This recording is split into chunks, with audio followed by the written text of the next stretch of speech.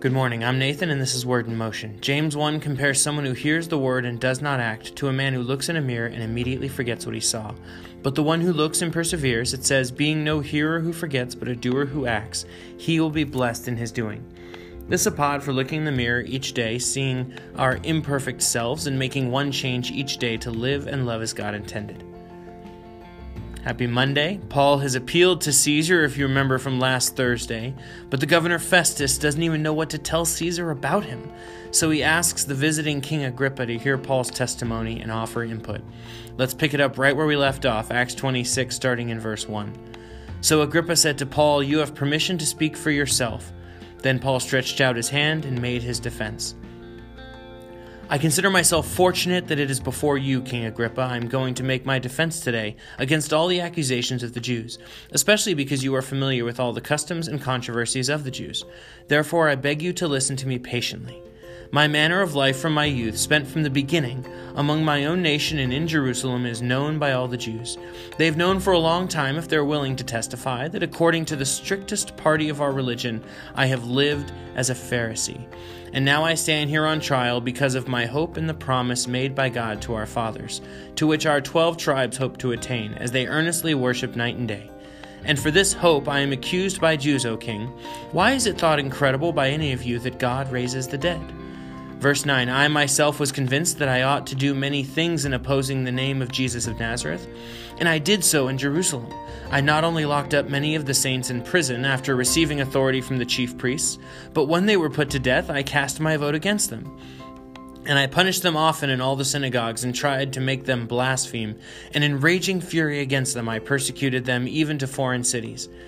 In this connection I journeyed to Damascus with the authority and commission of the chief priests. At midday, O king, I saw on the way a light from heaven, brighter than the sun that shone around me, those who journeyed with me. And when we had all fallen to the ground, I heard a voice saying to me in the Hebrew language, 'Saul, Saul, why are you persecuting me? It is hard for you to kick against the goads.' And I said, 'Who are you, Lord?' And the Lord said, 'I am Jesus whom you are persecuting. But rise and stand upon your feet, for I have appeared to you for this purpose, to anoint you as a servant and witness to the things in which you have seen me, and to those in which I will appear to you, delivering you from your people and from the Gentiles, to whom I am sending you, to open their eyes so that they may turn from darkness to light, from the power of Satan to God, that they may receive forgiveness of sins and a place among those who are sanctified by faith in me.'" Verse 19, "Therefore, King Agrippa, I was not disobedient to the heavenly vision, but declared first to those in Damascus, then in Jerusalem and throughout all the region of Judea, and also to the Gentiles, that they should repent and turn to God, performing deeds in keeping with their repentance. For this reason the Jews seized me in the temple and tried to kill me.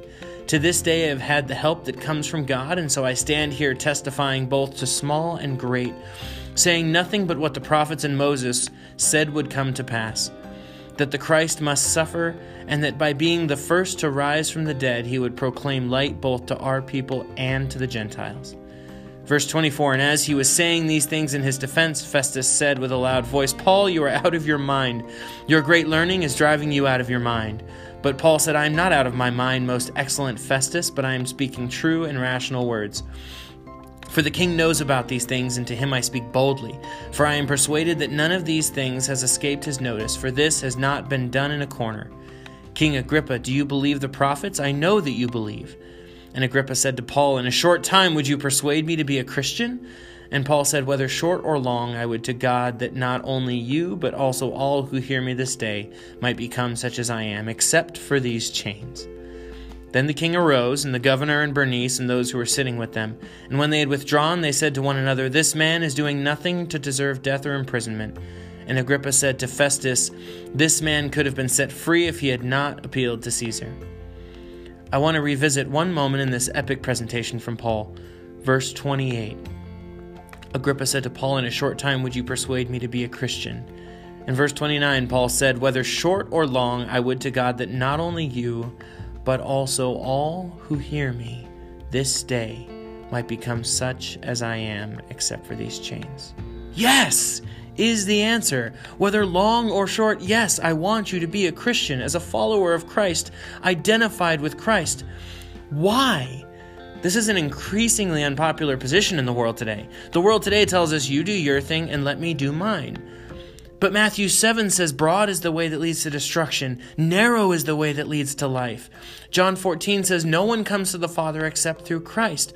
Paul is not backing down here. Whether short or long, I would to God that not only you, but everyone who hears me would follow Christ. I've referenced before on the podcast the magician Penn Jillette, part of Penn and Teller, and he's a noted atheist, and he said once he doesn't respect Christians who don't share their faith because they believe he is going to hell, and they believe they can prevent that, and they don't. His question that sticks in my head to this day, how much do you have to hate someone to see a truck coming towards them and allow it to hit them without trying to save them? Here's my question for you today. Who needs Jesus in your life? Who has a truck headed their way and you can see it and they can't, but to this point, fear of embarrassment or shame has kept you quiet. Self-doubt has kept you quiet. Consider maybe that God put that person in your life on purpose. That he put you on this street corner at this moment to push this person out of the way.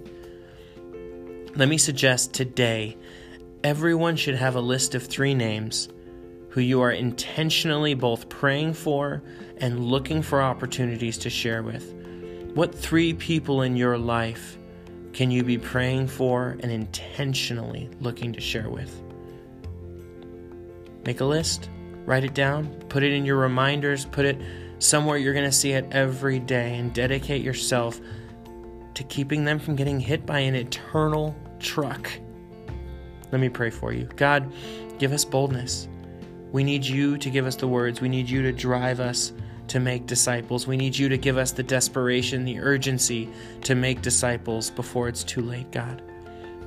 Thank you for this incredible mission. Thank you for this incredible responsibility, Lord. Give us the endurance, the boldness, the courage, the strength, the wisdom to fulfill it. Thank you for using us, God. Prepare us for the challenges that come with this mission. In Jesus' name, amen. Hey, thanks for listening. I'm Nathan. This is Word in Motion. Have a great day.